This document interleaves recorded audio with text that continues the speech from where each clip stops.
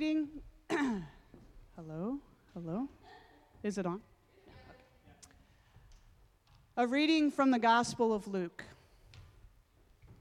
Jesus asked, "What is the realm of God like? And to what should I compare it? It is like a mustard seed that someone took and tossed in the garden, and it grew and became a tree, and the birds of the air made nests in its branches." Speaking again, Jesus said, "To what should I compare the realm of God?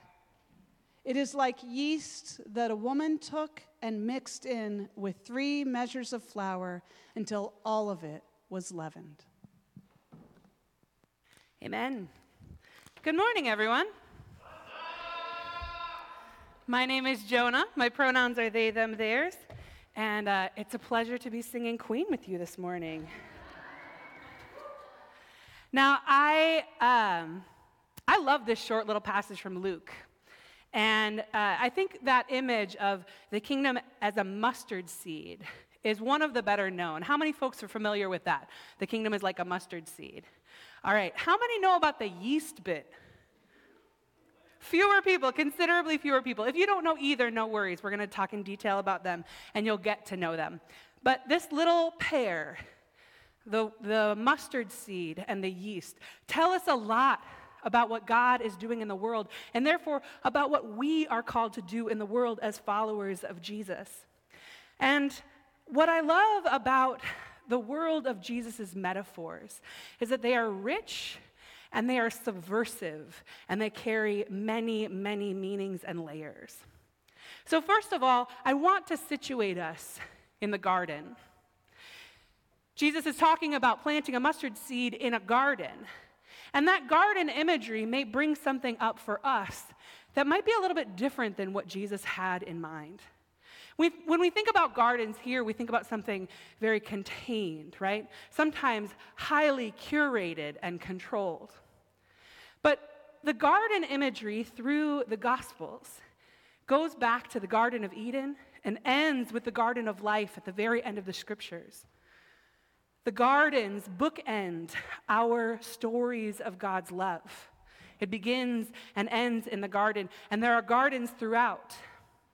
And here, Jesus is bringing back that imagery of the garden. We are in a garden. But he doesn't say, you are in a garden and you carefully take your seed packet and you make a little hole. Jesus is basically describing a person's seed bombing, right? Does anybody know about seed bombing? Yeah, more of you know about seed bombing than that weird yeast thing, so. But seed bombing, for those who don't know, is when you have like a cluster of seeds and a little ball of earth and nutrients, and you throw that, you scatter that throughout the earth, trusting the earth to take back those pieces of itself and grow it into something beautiful. This is a wild and wonderful thing. It's got like really anarchic energy. It's got this rebellious vibe. And I remember when someone first introduced me to seed bombing, I felt like a total badass. I was like, yeah, we're going to find every empty lot in Chicago and we're going to bomb it, but with flowers. Probably tells you everything you needed to know about me when I was 21. But seed bombing is about making the earth wild again. It is about trusting the inherent knowledge of creation. Now, when we grow things, which we are called to do, right? In the very beginning in the garden, God said that we were called to cultivate, to grow things that are nourishing and good. That is part of our memory in our bodies, part of our call as members of creation, to cultivate and to grow things. But the way that we've gone about it is a little bit backwards, is a little bit removed. Now, when you think of conventional farming, and I'm not even talking about animals here, I'm talking about plants, what comes to mind? You can actually shout that out if you want. Corn? Killing? Straight rows? What did I miss from Scott? Tilling. I heard killing. I'm in pesticides. Giant machinery, sure. A large yields. One plant in one row, monocropping. All right, let's look at some pictures. We got pictures. All right, so this is what we typically think of, is these long rows of single crops, right? Now, that is conventional farming. But one of the things, and I'm just going to be right up front. I'm going to tell you a lot about gardens, but I am not good at growing things. What's that? I want to be, yes. Not badly enough to truly improve, but I'm good at other things. But I feel like I've learned so much about God and about people and about the earth from the wise people in my life who have poured themselves into cultivating the earth in this way. And one of the things that people I really trust have gushed about to me is something called permaculture. Now, permaculture is a very different way to approach growing things.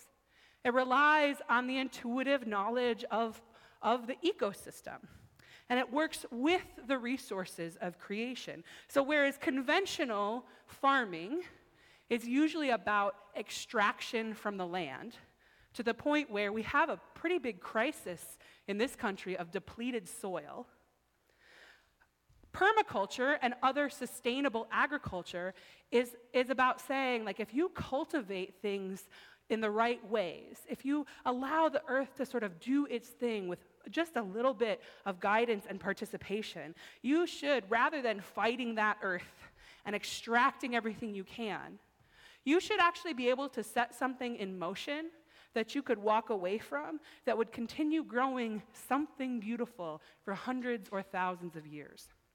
Permaculture, in contrast to those rows we imagine, looks something more like this.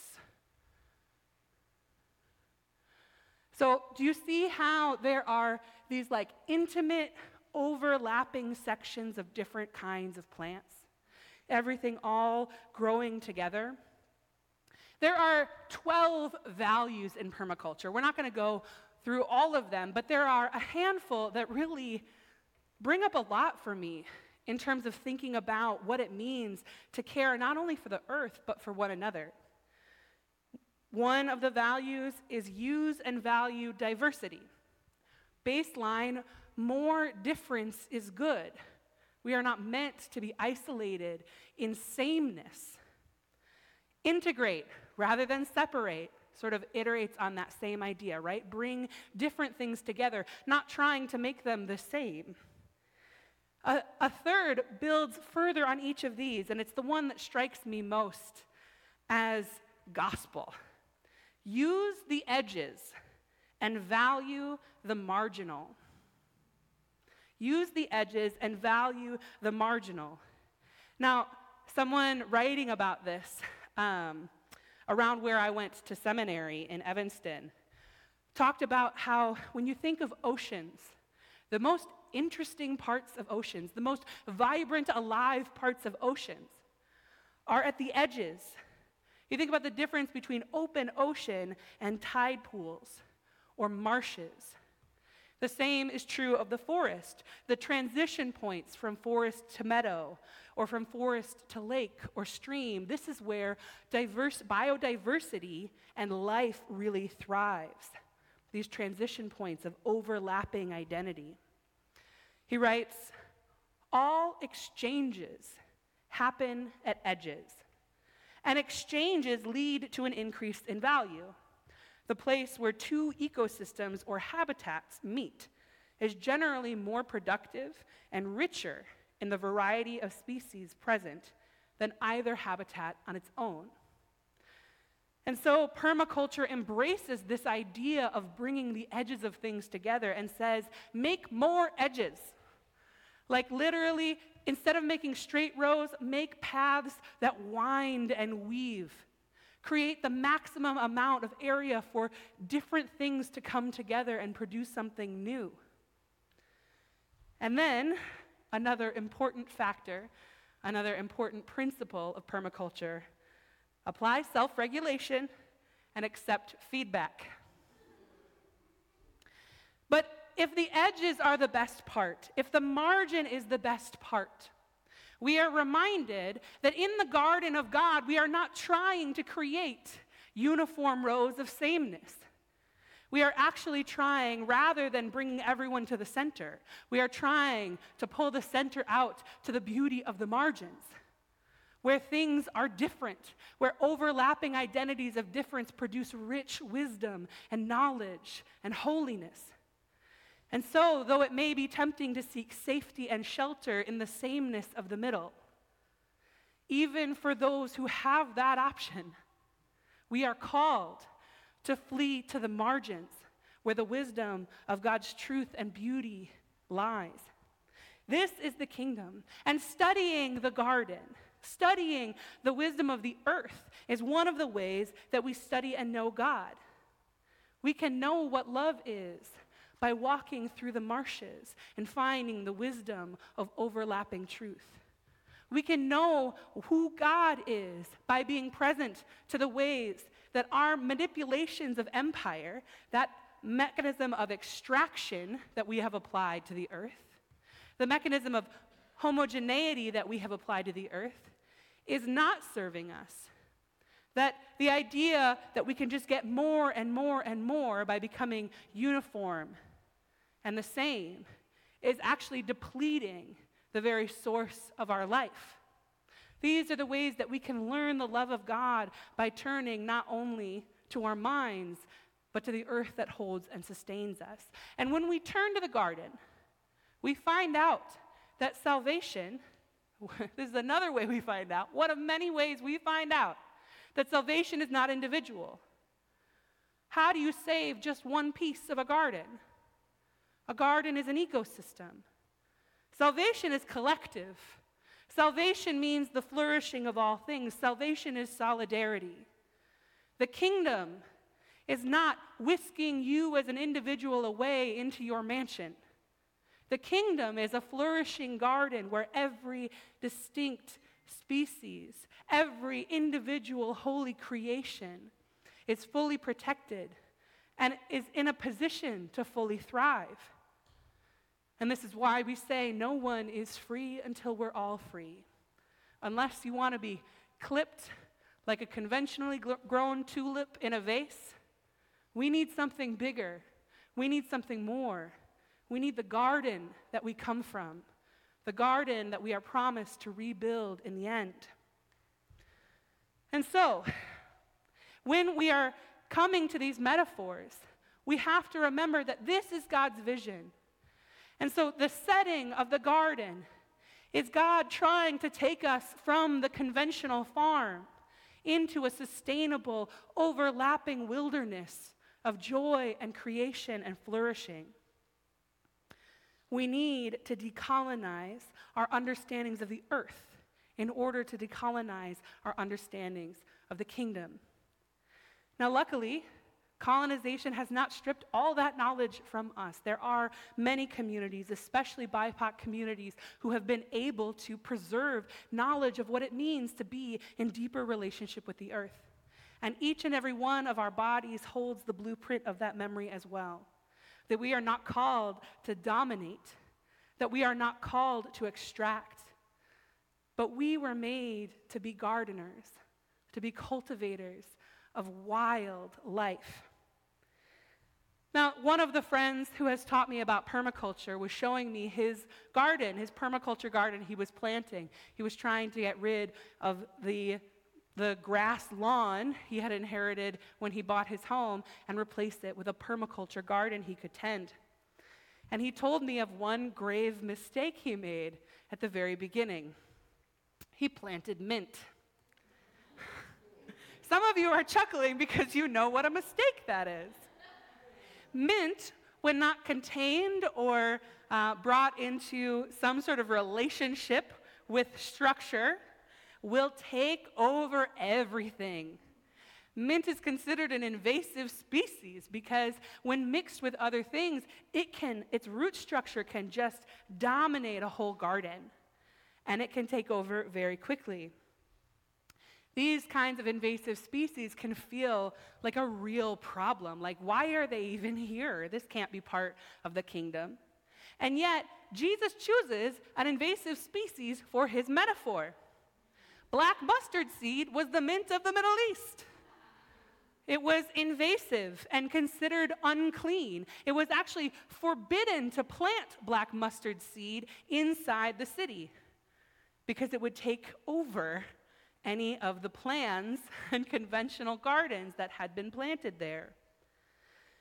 Mustard is incredible. And the scriptures only say mustard, but we surmise black mustard seed because of the way it's described. It's most likely the species that Jesus was talking about. Black mustard seed, when planted, can shoot up several feet in just a few weeks. And it can be this incredibly powerful growing plant.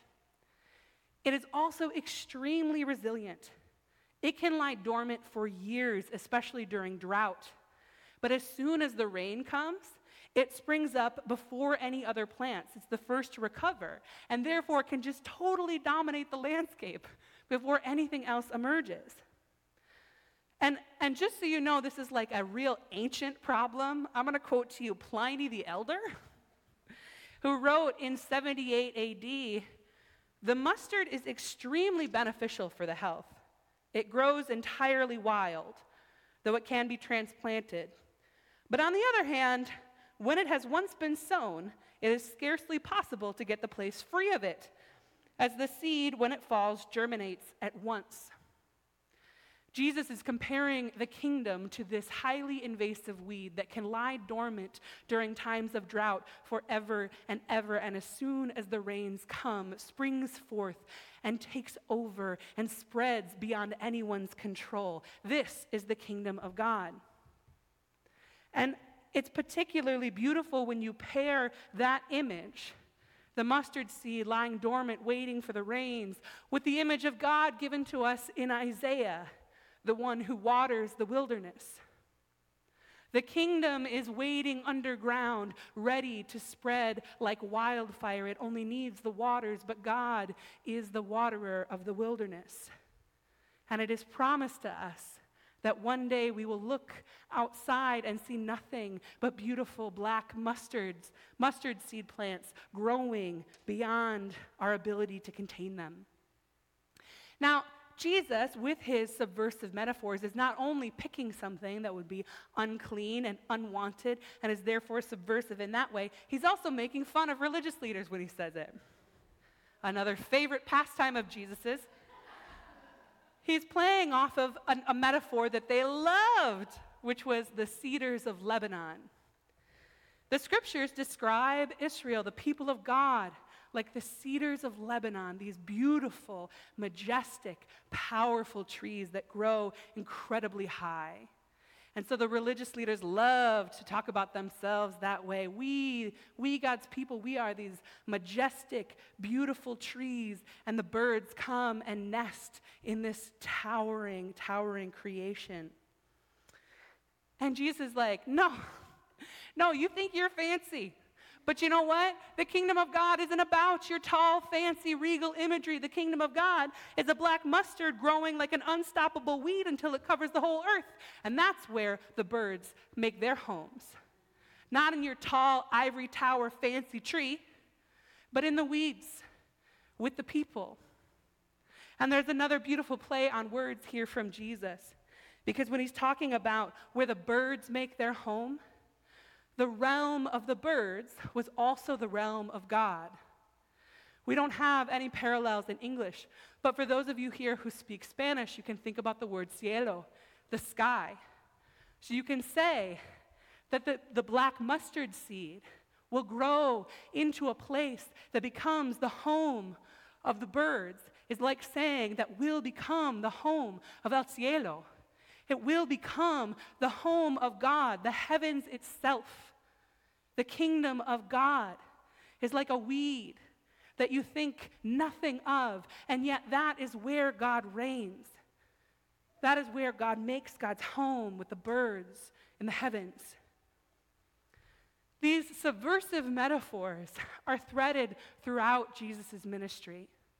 Jesus isn't trying to make us aspire to be trees of Lebanon, the cedars that are so revered. Jesus is over and over inviting us to be things that are considered rejected.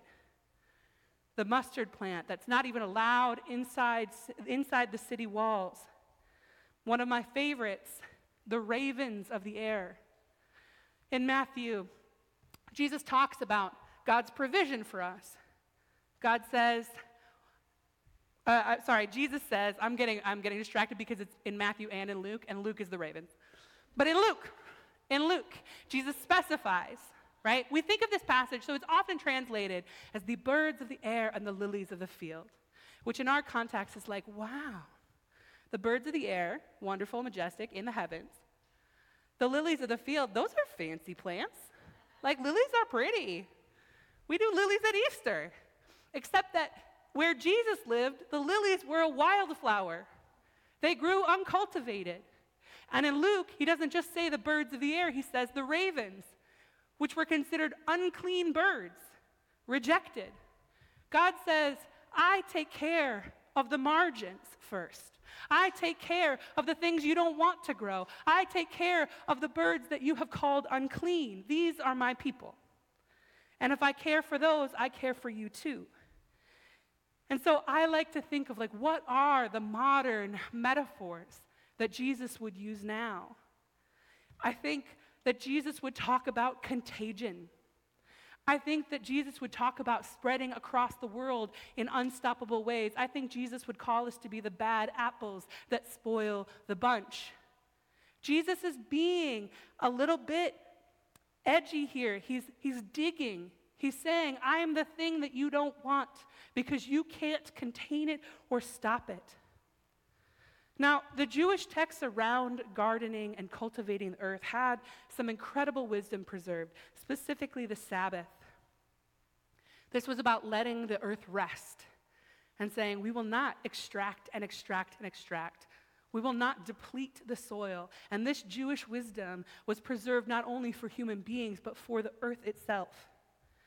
But there were also laws and rules that had made their way in that were not so permaculture friendly, including the prohibition against mixing things.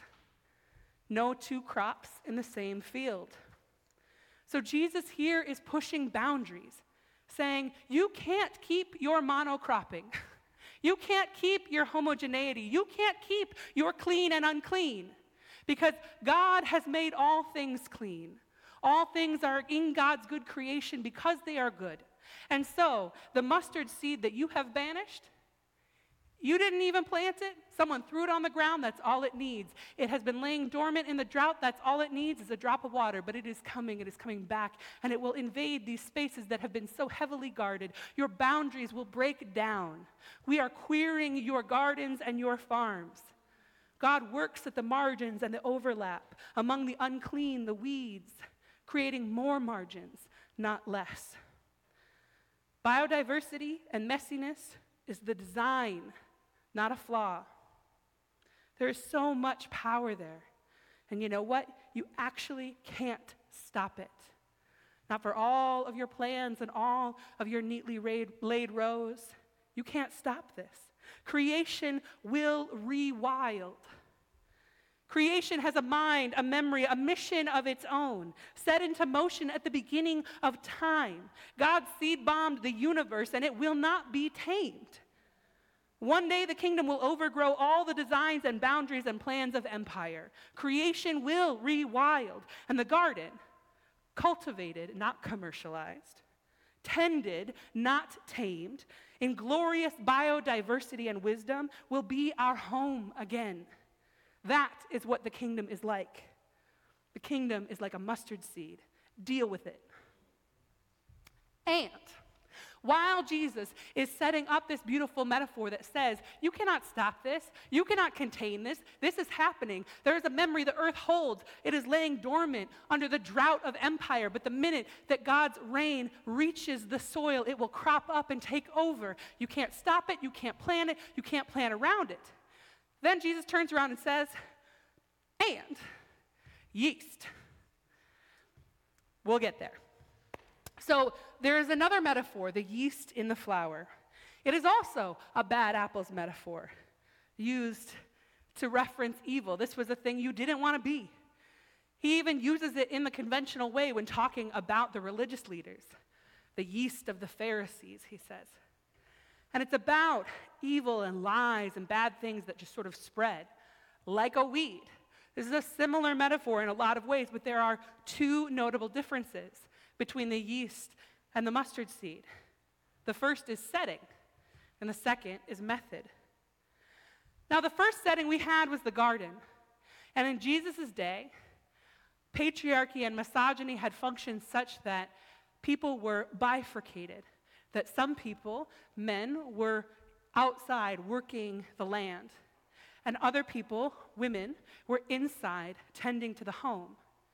And in the Gospel of Luke, almost every time Jesus uses a metaphor that would have made sense out in men's lives, men's spheres, the garden, shepherds, Jesus pairs that with a metaphor that would have only made sense in the home, finding a lost coin, yeast in the flour.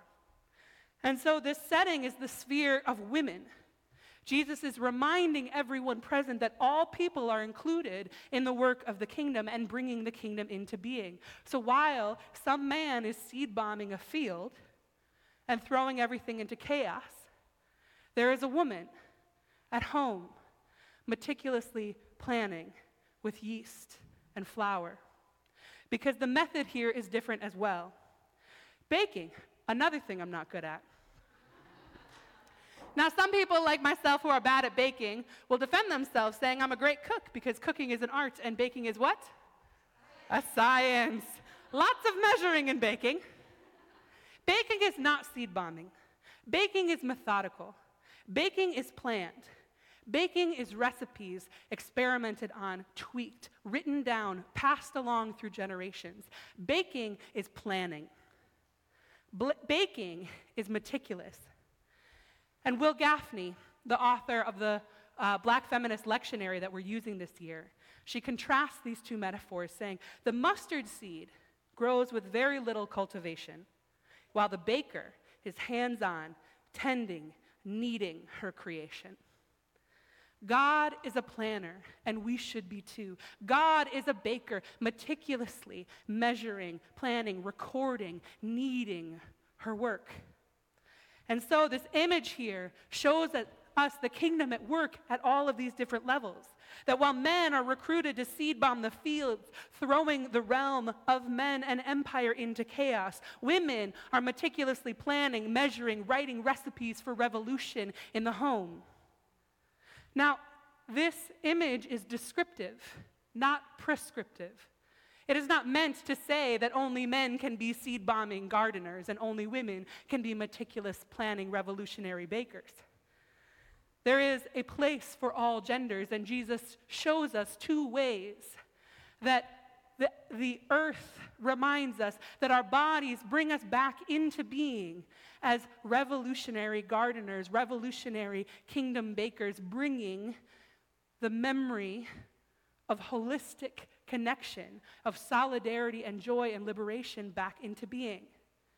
And maybe we are the chaos bringers, and maybe we are the detailed planners, and maybe we need both. There is a place in kingdom building for visible and invisible work. There is a place for chaos and destruction, and a place for meticulous planning, experimentation, and perfection. The kingdom has a mind of its own, running through the ground, ready to sprout and take over at a moment's notice. But here we are also measuring, pouring, mixing, planning, playing the most logical and pragmatic role we can to bring it into being. We are called to be many things at once. We are called to be those margins. We are called to exchange with one another, our spirits of chaos and seed bombing, with our spirits of planning and logistics. The kingdom comes about whether we do it or not, and yet we are still invited at every turn to plan, to cultivate, to exchange, to share, and to disrupt. I'm very excited for next week. Next week is one of my favorite liturgical days of the year. Does anybody know what next week is? Palm Sunday. Now, here at Zao, we have, I think accurately, renamed it Protest Sunday. And next week, we are going to see how these things come together on the day that Jesus gathers the people that he has been organizing at the entrance into the city of Jerusalem to show down with the empire who has its army as Jesus has the people. And we are going to see the way that chaos, the way that the rocks even crying out with the glory of God, the way that that seed-bombing, uncontainable joy meets with the meticulous planning of revolutionary hope that says, we will not just wait for eternity to come into being, we will plan. We will make moves. We will organize. And so I want you this week to let that germinate in you. Search your body, search your ancestry, search the wise corners of your world for the memory of what it means to cultivate the earth, the memory of what it means to trust the intuition of creation that is held in your body, that is visible in the trees, that can be felt in the lake. Find that and let it inspire you to plan, to organize, to make moves, and know that we are all in that together. Will you pray with me? Good and holy God, you are the ultimate organizer, planner, baker, chaos bringer, gardener of joy. God, help us to forget the prescriptions of empire that relegate us to different places, that separate us, that diminish us. And God, help us to remember the truth of your creation, which brings all our glory into being, knowing that our glory is your glory reflected in us. God, may we be wild. May we cast seed bombs. May we be intelligent. May we be wise, measuring and planning. God, make your kingdom come alive in us and help us to feel connected to that bad apple spirit, the ones who are here to ruin it for the empire, the ones who cannot be stopped, and the ones who will never stop planning. Amen.